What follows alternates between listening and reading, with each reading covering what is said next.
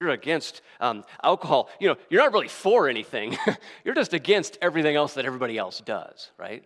That's a misconception about holiness. Another one is that it's formulaic. It's a formula that you follow. Really, it comes down to you need to be like me. You need to talk like me, act like me, dress like me, do what I do. No individuality. Just be a robot, right? And that's a misconception about what holiness is.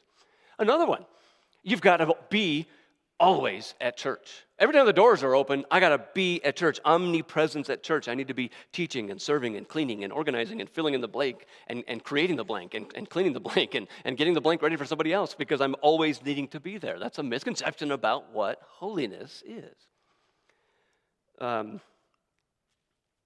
Just a few more. Stoic. It's stoic. Holiness means stoic.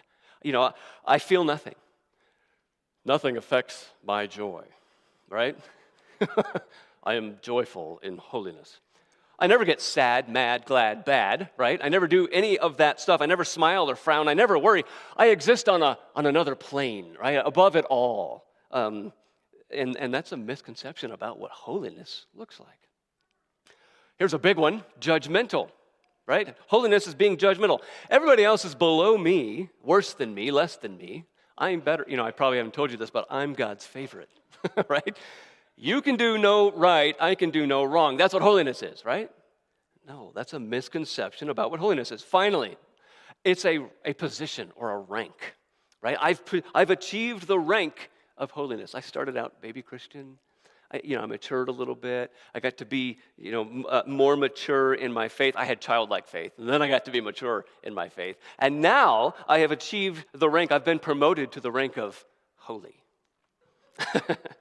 I've worked hard. I've arrived. Now I'm part of the in club, and all of us in the in club of holy can look down our noses at everybody else who's not holy, right? So that's those are some misconceptions about what holiness is.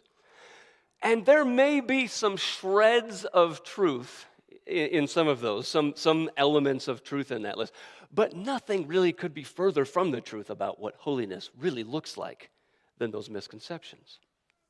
Holiness is not ignorance. It's not unimportant. It's not boring or negative or formulaic or robotic. It's not earned by always being at church. It's not stoic or judgmental or an achieved rank. It's not any of that. In fact, holiness before God is the opposite of every bit of that. But our enemy and our flesh work really hard together to convince us that that's what holiness is. And if that's what it is, I want no part of that. Listen, if that's what holiness is, God wants no part of that either. That's not what he's called us to. That's not what he's commanded us to be when he tells us to be holy. When God commands us to be holy as his children, it's not time for us to roll our eyes and think, oh, he's talking to somebody else, right? God is talking to you, brother, when he says, be holy. He's talking to you, sister. He says, as I am holy, as he who called you is holy, you also be holy in all your conduct. God calls us to be holy, but it doesn't look like any of that other stuff. If you're called by some other God, or if you're called by some kind of worldly philosophy, you're called into all that other stuff of holiness. You're called into those works and that works-based righteousness system of trying to earn holiness and be those other things. But if you're called by God to salvation, you're called into holiness that looks nothing like any of those misconceptions about holiness. So what does it look like? Well, Peter's been building up to that command of be holy in chapter 1. So far, it's looked like praising God for our salvation and being joyful, lasting joy in our salvation. There's nothing boring about that, if it's true of us. I know for some people, when you start talking about Jesus, you talk about the cross, you talk about redemption and forgiveness of sins, and the yawns start coming, the eyes start rolling back in the back of people's heads, and this is going to be boring. When we haven't grasped what this is, right? When we haven't understood what salvation is, when you understand what Jesus did and what he paid to save you from your sins and the consequences, it'll bring an excitement, a joy. It'll bring an energy in singing praises to God, and in praying praises to God, and living and speaking praises to God. It's not going to bore you. It's not going to be dull. It's an inexpressible joy, and it's more valuable than anything we've ever seen before or known before, as we've looked at. And it springs forth love and thankfulness that motivates us to do all that God has called us to do and to be, and that is the grand command of holiness. That's what we've seen so far in chapter 1. The grand command of holiness also includes, from verses 17 to 21, fearing God, and then our verses this morning, it includes loving one another. Now, wait a minute. What does fearing God have to do with holiness? Verses 17 to 21, how does that point back to holiness? That's what Peter says here. He says, conduct yourselves in the fear of God, right? What does that mean? What Peter says there in those verses, he says, look at what God has done. Look at his omnipotence, his intense and all overpowering strength that it took, verse 18, to ransom you, the strength that it took in his grace to pay for our deliverance from our sins. The almighty, all-powerful God, he ransomed us when we were hopeless and helpless in our sin. He saved us. He delivered us. In his transcendence in verses 18 and 19, ransoming us not with the most precious and valuable things we can ever have on this earth because they're perishable. He says, look at what God did to ransom us with something so much more precious. The cost of the precious blood of Jesus. Jesus' own blood, the Lamb without blemish or spot. Look what he did to save us, to ransom us. See his everlasting, perfect omniscience, if I can say the word right, all-knowingness. He knew Christ before the foundation of the world, yet he gave him for us to save us in his death, verse 21. And as we observed this morning and proclaimed in the Lord's Supper. Yet, notice, Peter says, his matchless, unsurpassed glory, which he shares with his Son after raising him from the dead. Peter says, who could do all of that? Who could do all of those things to save you and I? Only an exalted, powerful, amazing, stunning God. So you recognize all of that about God, and then you live in fear of him because of his power, his majesty, his grace, how amazing he is. You don't fear the world. You don't fear its passing pleasures or its passing judgments. You fear God in a continual awe and reverence and respect that's due to him because of how powerless we were to save ourselves, but how astounding God is to save us. If we would recognize that, Peter says, if we would internalize all that, it would produce a healthy, deserved fear of God that would change the way we would live to be holy, to live a holy life. That's how fearing God points back to the grand command to be holy. But what about loving one another? How does that point back to holiness, our passage this morning? Love one another is a main part of what it means to be holy. It's a main part. Love one another is actually another grand command that includes other commands underneath it. But see, we tend to think of holiness, again, as looking down our noses at other people. We see holiness almost as like an opposite of love, right? There's truth, there's righteousness, and then there's love, right? And we see them as opposite things. We think of holiness as maybe believing we're better than everybody else or whatever, but all of that was the opposite of what holiness is. Holiness requires love. It's not the same thing as love. It's not defined solely by love, but there is no holiness without love. And there's no true love without holiness either. Holiness begins in the heart with a love of Jesus and a fear of God, and it also begins in the heart with love for other believers. See, holiness is not cold. It's not stiff. It's not standoffish, distant, aloof, unapproachable, unsociable, detached. Holiness is a true kind of love for God and for others. Rather than judgmental or stoic, holiness requires love. Love and holiness go hand in hand, starting with God himself. You have in your notes 1 Peter chapter 1, verse 16, and it's a quote from the Old Testament and many places in the Bible. You remember he said, "Be holy, for I am holy." That's God speaking. So in that blank, God is holy. That's not news to us, I know, but it's set right near the next verse from 1 John 4:8 that says that God is love. God is holy and God is love. That's not a contradiction. He's not sometimes one and sometimes the other. He's both all the time. And it's not a mistake. and it's not impossible. See, from the perspective of our life on earth, in God's commands, you can legitimately so closely connect love with holiness that you can answer the question of, how do I love God, with how holy is my life? And you can answer the question of, how holy is my life, by answering the question, how do I love my God? And here's what we're going to see in our passage this morning, where it might get a little more tricky for us. We can also answer the question of, how holy am I living, by how do I love my brothers and sisters in Christ? Peter is making this connection here in 1 Peter. Be holy. How? Love one another. What does it mean when we love one another? Well, it means that we are holy. We're growing in our holiness. You can't be one without the other. Peter says that here. If you'll turn back just a few pages to 1 Thessalonians 3, I want to remind you of a passage that we saw several months ago in 1 Thessalonians as we worked our way through it in chapter 3, starting in verse 11. As he closes out chapter 3, Paul writes that, he says, I want to be brought back to you. Verse 12, and, this is a prayer that Paul's making, and may the Lord make you increase and abound in love for one another and for all, as we do for you. Why? Why, Paul? To what end? So that he may establish your hearts blameless in holiness. Love accomplishes holiness before our God and Father at the coming of our Lord Jesus with all his saints. So we see that there is no holiness where there is no love. Love brings about holiness. Peter says it, Paul says it. There are many other places. But if we're being cold to others, if we're not caring about other people, we can't say that we are being holy or that we're growing in our holiness. And we need to stop thinking about holiness as all of those things that we talked about at the beginning, because sometimes those can creep into our mind. All of that was the very opposite of holiness. So understand from 1 Peter chapter 1, God commands us to be holy, and what that looks like is praise to God based on the salvation he's brought about in us.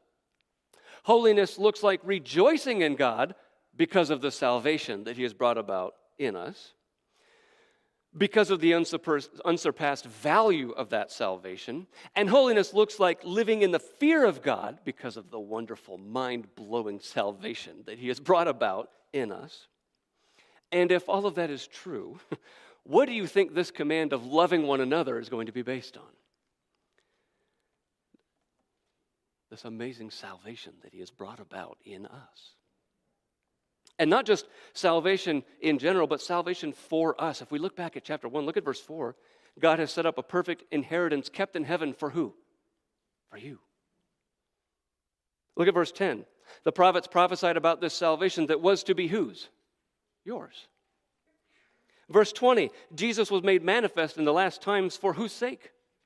For yours. For you. Verse 25. This word is the good news that was preached to you. Every bit of this is based on the salvation, the gospel that God has brought about, delivered, purchased, and reserved for you. Every bit of this. Our response then, the only proper response is holiness. It's what he's called us to. It's what he saved us to. It's what he will deliver us to in the future. That's why I asked that question when we were getting started. One thing that we can look forward to when we get to go home to be with the Lord in glory is no more sin. We'll be completely made holy. But holiness is love for God and love for others. And the kind of love called for here is based on the salvation that he's brought about for us. So now, with that understanding, we can dig into the command. And we can dig into these verses. Now, the command itself is to love, and it's found at the end of verse 22. Now, there are some words that come before it and some words that come after it. They all point back to that command. So we need to focus on the command. We need to understand it. And then we need to look at the other pieces and parts, the information that comes before and after it, and then we'll unpack it and understand it. See, what Peter kind of does here is what many recipes do. Have you ever followed a recipe, started a recipe for something, you start going down the list in order, and then you read where it says, preheat the oven, right? And then you start mixing all the ingredients, and then it says, now pour all the mixed ingredients into the prepared pan. You go, oh, I didn't prepare the pan yet, right? So there was some preliminary work that was mentioned before and after the mixing of all the ingredients. That's what Peter does here. He says in verse 22, having purified your souls. That's the preparatory step before this command to love one another, which means that you can't love one another properly without a purified soul. He says then in verse 23, since you have been born again, that's also another preparatory step before we can love one another. We've got to be born again. We've got to have our heart purified. If those two things are true, then we can mix the ingredients and put it in, and we can obey this command of love to be holy. But following a recipe, have you ever also run across an ingredient that has a bunch of other steps that you're supposed to take? That's why they say read the ingredient list. Have you ever started a recipe? It says 2 cups of flour divided, sifted. And you didn't read that part. You took the 2 cups of flour and you threw it into the bowl. And then later on it says, now mix the 1.5 cups of flour in there, and then at the end you're supposed to sprinkle the rest on top. You go, oh, right? The extra steps, right? The other things you're supposed to do. When you throw the eggs into the batter, you don't just throw the eggs in there. You beat them first and then put them in there, right? Those are preparatory steps. Those are things you're supposed to do first. So that's what Peter is doing here. He's giving us the recipe for holiness. We've seen some of the other ingredients, but now this one is love. And as we've said, there's no holiness without love. It's like making raisin bread without the raisins. And some of you are like, I don't want that anyway. So, okay, it's like making chocolate chip cookies without the chocolate chips, right? Love has some other steps, some other information that we need to know about, that we need to be prepared for before we can start just doing love to try to be holy. So the first thing we need to look at is the command itself, then the other information that's not extra, but preparatory. So let's look at the command itself. Love one another. Now, as we know, the world offers a really terrible imitation of biblical, godly love. And sometimes we can fall for the fleshly, the worldly version of love because it comes easy, right? It's cheap. It's easy. It's more comfortable. We're used to using it. It's comfortable because it appeals to us. But Peter says that the genuine ingredient in holiness is a special, otherworldly kind of love, so make sure you use the right one. Well, how do you tell? This love that is commanded is love, it's earnest, and it's from a pure heart. Now, what does all that mean? Well, first, the word love is the word agape. Now, many of us are familiar with this word because we've heard this preacher or that teacher talk about, almost like a hierarchy of types of love in the Greek language. There's the eros love, which is romantic and base. There's the storge love, which is a little bit better. And then there's the phileo love, which is brotherly love, and it's a little bit better. And then on top of it all is the perfect God love, agape. And I don't mean to burst anybody's bubble. Those can be some helpful guides when we're studying the scriptures. But those last two in particular, phileo and agape, carry a semantic range of meanings that can overlap and even stray pretty far outside of our nice, tidy little packaged understandings of what they mean. We always say that context is the key to understanding a word's meaning. So, for example, when Jesus says in Luke 6:32, if you love those who love you, what credit is that to you? Even sinners love those who love them. The word that Jesus uses is agape, for the love that sinners have for sinners. Now, it can't mean a perfect, self-sacrificing, godly, perfect love when sinners love sinners in that way.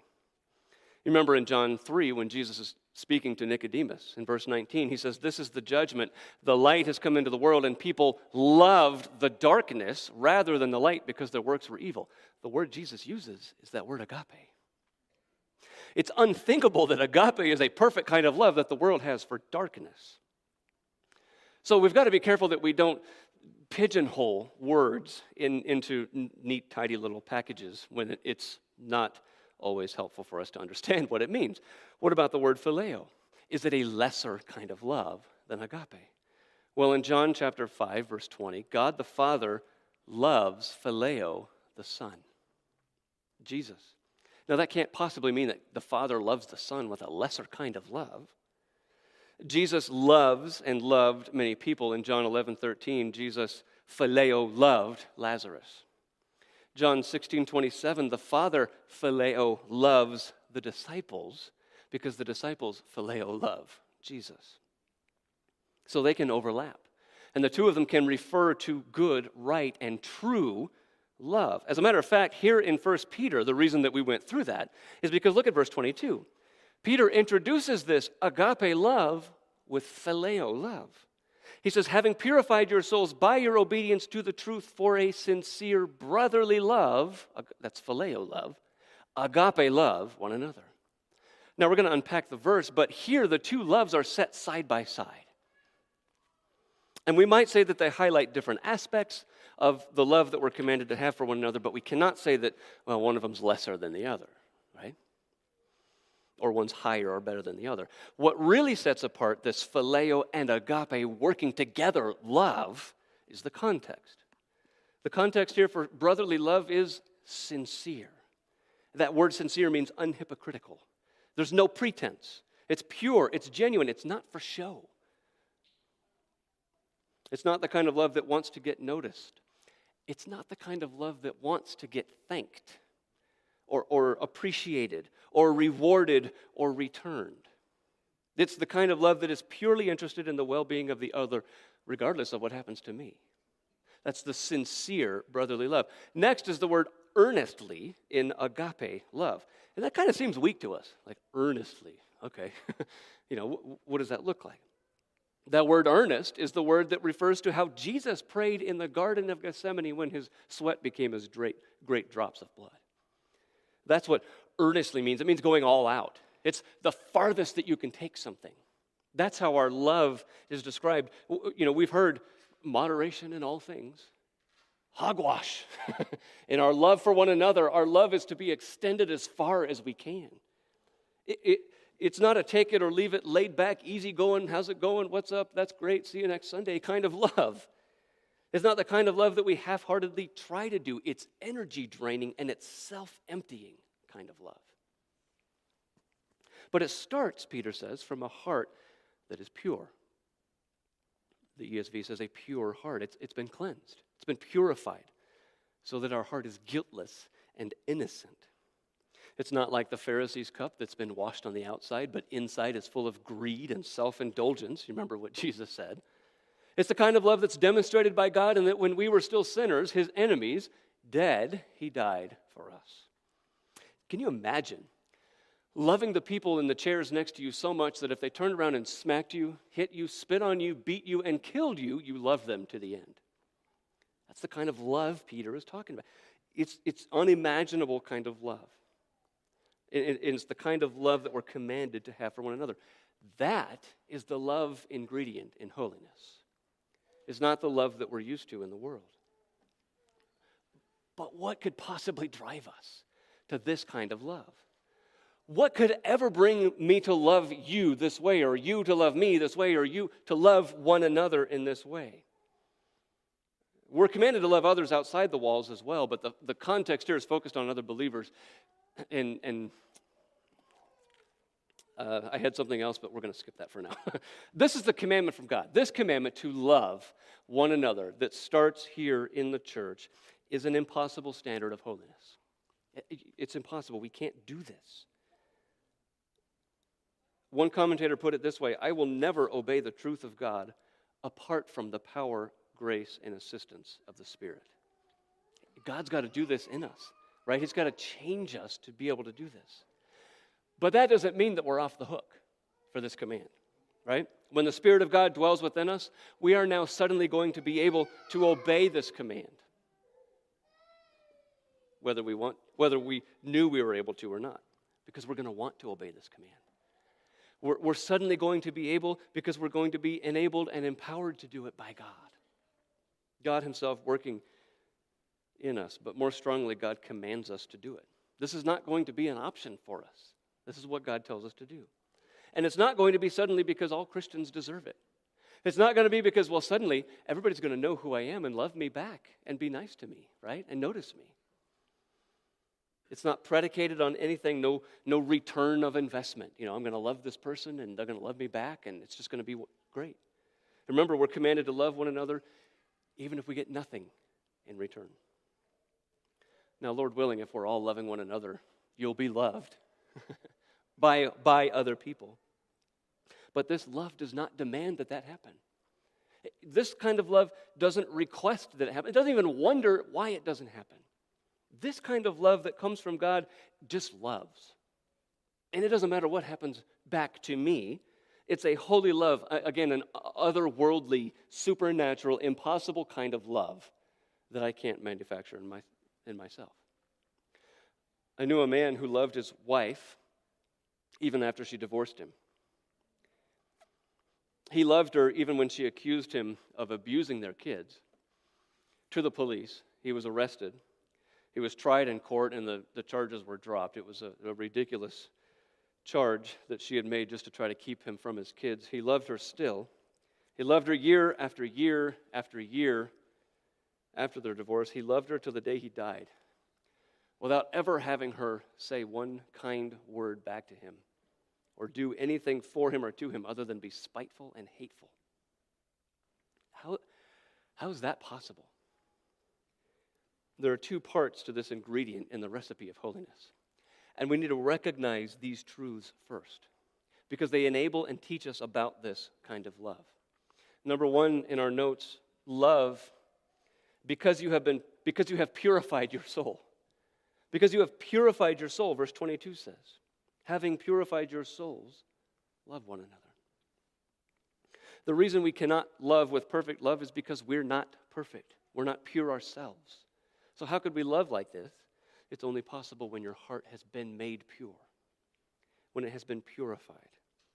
Peter uses the word for soul, psyche, and he's talking about the very essence of you, who you are. You're cleansed from within. Your very person, in essence, has been purified. He's not talking ceremonially, but a total transforming kind of purity and cleanness. So now, the love that we are to have from within, rather than being tainted like a source of a river that's radioactive, that's poisonous, he says it's been cleansed now, the source has been, to be made as it wasn't before. How did we do that? How did we cleanse our souls? How did we purify our souls this way? Peter says we did that by obedience to the truth. We obeyed the truth. And the word obey there means listening and then obeying. The word is actually just hyper-listening. You listened, and you listened so much that you did it. Hearing and doing. So what is the truth that we heard and we acted on? The truth is, you can't be holy. You can't love the way that you're told to love, the way that you're called to love. You can't be righteous before God. You can't love or rejoice or praise or be holy or anything good in God's eyes because you're a sinner. The truth of God's law says you must be perfect from start to finish with no sin nature, no effects of sin, not doing anything wrong, not leaving anything out. You've got to be perfect. But since you can't do that, the truth says you must recognize your sinfulness before God, His perfect wrath that's coming on you because of that sinfulness, unless you confess that to Him. Turn away from it in repentance, from sin and self. Turn away from that. Turn to God in Christ Jesus, the Son of God, who lived, died, and rose again to save you. That's what the truth says. You believe in Him with faith and repentance so that all of your hope, all of your trust and confidence are in Jesus Christ. But since you don't have faith yourself and you can't repent on your own, the truth says that God gives that to you when you need it. This is what the truth says, and this is the truth that we're hearing and believing. And then when He gives you that faith to believe and you repent, you turn away from your sins and the gift that He's given you of repentance, then you praise Him and you rejoice in that salvation. And this is what the truth tells us. His immeasurable kindness, His mercy, His grace toward us, that's how we obey the truth. We obey the truth by quit trying to obey the truth ourselves and recognizing that Christ has already done it. He purifies us. He makes us clean. When we turn from sin, we turn to Him in faith. When we hold on to Him instead of ourselves. And all of that is what God did in the truth. And we obeyed that. He saves us, as we said before, to holiness. That's what He saves us to. And holiness is expressed in love. In fact, our very obedience to the truth was for, Peter says, a sincere brotherly love. So what he says is just as we were called into holiness, we are commanded to be loving our brothers and sisters near us. And it bears repeating, we are not called into being loved. See, God doesn't entice people to come in and say, come on into this group of people here who exist solely to meet your every request and need and desire and love you. He doesn't say that. He doesn't entice us that way. He invites us. We are welcomed into a family of people that we are now enabled, commanded, and empowered to love the way that He loved us. It's a sincere love, an earnest love, a brotherly, sacrificial love from a pure heart, because we've been transformed from within. That's the only way that we could love the way that He tells us to love, because He has purified our hearts.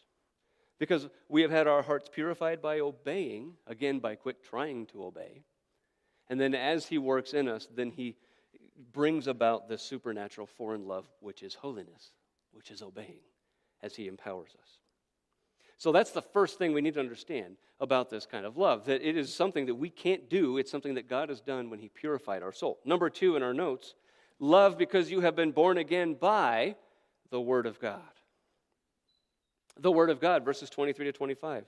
He says, since you have been born again through the Word of God.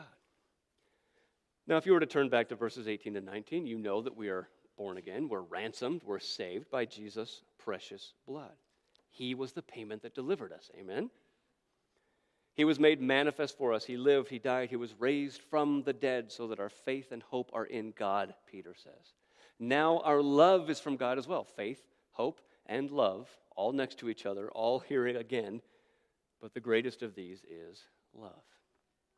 Here again, the idea of born again from the original is a one-time act. You have been made born again, regenerated. It's a one-time thing that happened in the past when you believed, and it has effects that are still present now. And yes, God has done great things for us. Remember what we looked at. God did all of that for us, but it's not meant to be kept just for ourselves. Faith is not complacent. Hope is not complacent. Love is not complacent. They are actions that spur us on and enable and bring about holiness. We were ransomed by Christ's sacrifice of His precious blood. But how does that make its way to us? He did that 2,000 years ago. How did it make it to these believers who were 800 miles away? How does it make it to us 2,000 years later? How does He bring that to us? He says, in the seed of the Word of God. See, Peter must have remembered Mark chapter 4 when Jesus told the parable of the soils. And the sower sowed the seed of the Word of God in the hearts of people, in their soils. And those with the purified soil, the good soil, without rocks or weeds, received the Word, and it grew in fruitfulness and in abundance. That seed of the Word here in 1 Peter is described with 4 words, and it is the Word of God that God has used to cause us to be born again. That's how He brought us the salvation that Jesus earned. It is His Word that enables us to love and be holy and be saved. So therefore, that means that this cannot be an ordinary book, can it? This cannot be ordinary. By the way, here comes another, hopefully not bubble buster for people. The Word of God is not ordinary. It's not just poetry or history or made by man. It comes from God and is therefore extraordinary. But just as we can sometimes pigeonhole the words phileo and agape, we can do the same thing with logos and rhema. The logos and the rhema distinction of the Word of God. Some have taught that the rhema is the voice of the Holy Spirit speaking, either through events or people or inner feelings or impressions. They take those as a word from God, a rhema word. Even a portion of Scripture can be called a rhema word. And a distinction is made between that and the logos, the entirety of the Scriptures, the Word of God altogether, the written word. But we're going to see here in our passage, again, the 2 words are used here synonymously. They're used right next to each other. Now, it's true that rhema can refer to just a portion of Scripture, a certain part of the logos, but the 2 overlap in meaning a lot. Here, they both refer to the Word of God. That's what happens here. Verse 23, we are born again not of perishable seed, but of imperishable through the living and abiding logos, Word of God. Verse 24, the grass withers and the flower falls, but the rhema word of God, of the Lord, remains forever. And this rhema word in verse 25 is the good news that was preached to you. The 2 words are parallel, again, in our context. But whether you're speaking of God's word in logos, the entirety, or the rhema, the part, or the 2 of them together, it is the extraordinariness of this word that enables us to love like we've never understood or known before. So the four words that Peter uses, the four descriptions are in our notes. A, the Word of God is imperishable, verse 23. Imperishable. You remember the inheritance from verse 4 that we have in heaven? It's imperishable. Remember the blood of Christ in verse 18? It's contrasted with what is perishable. The same word is used here of the Word of God, the seed in us that is not perishable, but is imperishable. Peter uses this word 4 times.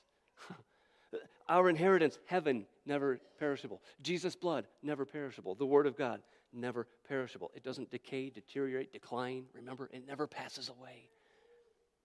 That's the extraordinary Word of God that saves us and enables us to love impossibly.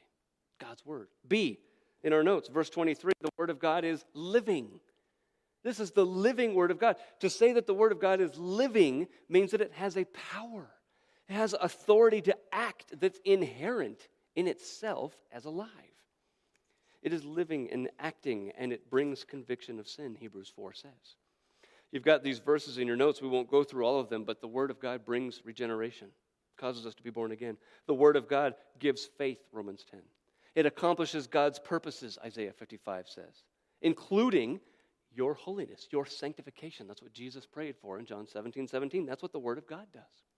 The Word is full of spirit and life, Jesus says, John 6. The Word lives within us, believers, 1 John 2 says. It is how we live our life, not by bread alone, but by every word that proceeds from the mouth of God. It is living because it proceeds forth from the living God. Is the Word dead to you? Is the Bible just a book that you try to remember to bring to church on Sundays? It may very well be that you have not become born again, that you have not been born again, regenerated, saved by God, if His Word is boring and dull and dead. If that's you, come to the Lord. Come talk to us so that we can lead you to the Lord after the service. It may just be that you've lost your first love, or it may just be that you need help understanding. That's why on Sunday mornings we preach this way, word by word, phrase by phrase, sentence by sentence, paragraph by paragraph. That's why we dig in so much, because every word of God is what we live on. God's Word is not just an old book. And we don't worship this book, but we worship the God who gave us this book, the living God who gave us this living Word.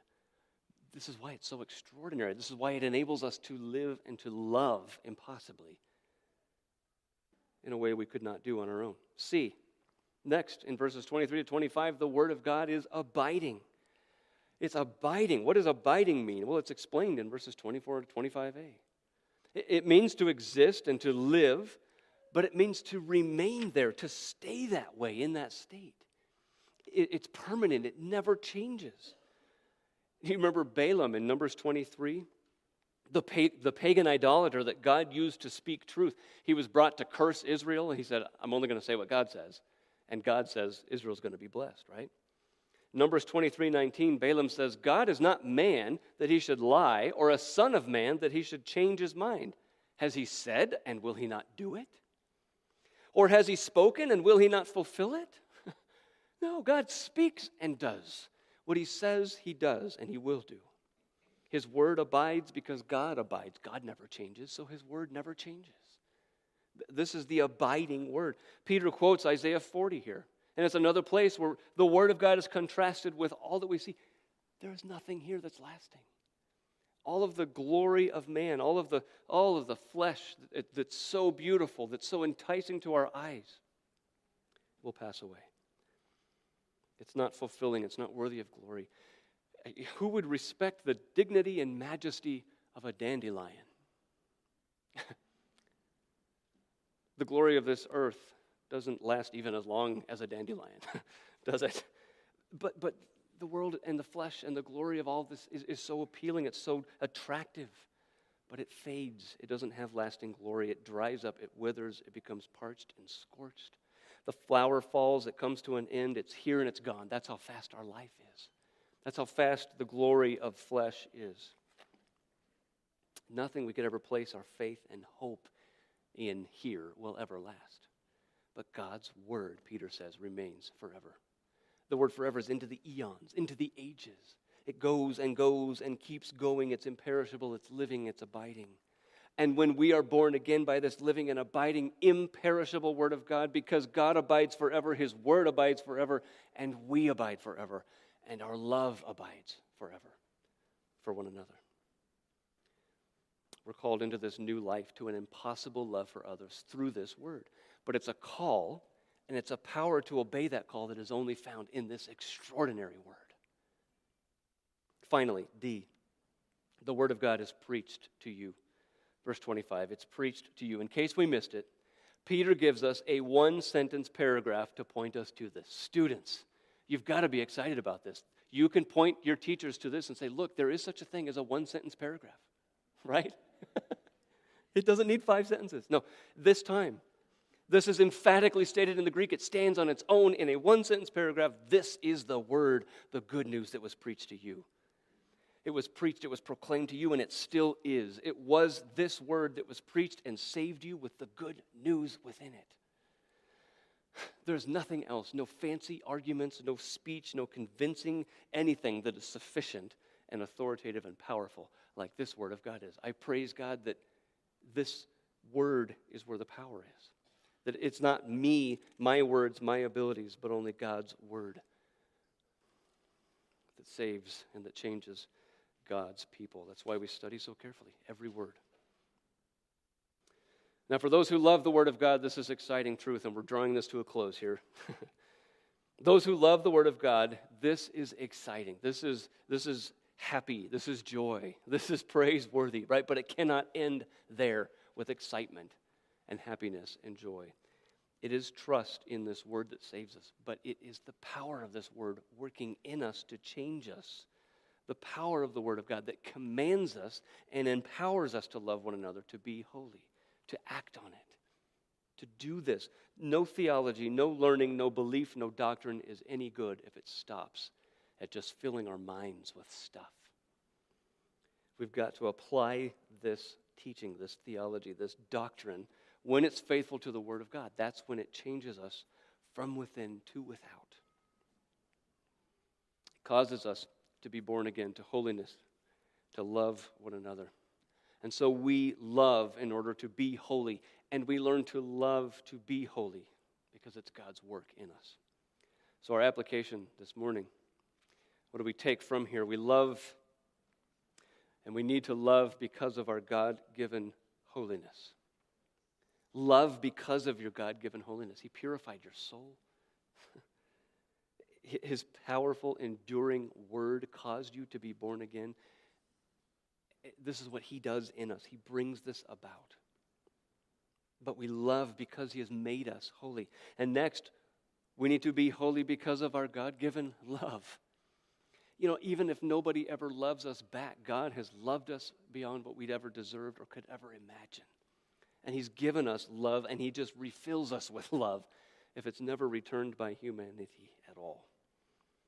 It's not because of what we get out of it, not whether people deserve it. We love because God's loved us, and He's making us holy, making us to love other people. Finally, be holy in love as God loves you in His Word. How does God love you in His Word? It's never changing. It's never fading. It's imperishable. It's living. It's active. It's always alive. That's how we're called to love. This kind of love is not just possible. It's not just a potential. God says this is what your love is to be. It's commanded. The only way that such a strange group of people like us could love one another is because of what God has done. He is an amazing God. He's saved us. He's brought this about, and He's bringing it about in us. Let's pray together. Father, You are the holy God, and You are a God who is love. God, You're not loving. You're not occasionally full of love. Lord, You are always love. And God, You are always holy. God, I pray that as we read what You have said to us, as we read what Christ has done for us, Lord, that we would grow in that kind of love. Lord, that we would love You above all, that we would love the people around us. Lord, this is not a new message. It's a message that gets repeated throughout Your word. But Lord, it's repeated so often because we forget it so often. God, I pray that You would bring it to our mind. You would humble us before you, Lord, that you would teach us to love ourselves less and others more and Christ most. That would grow us in holiness to be pleasing to you and glorifying to you. We ask this in Jesus' precious and holy, loving name. Amen.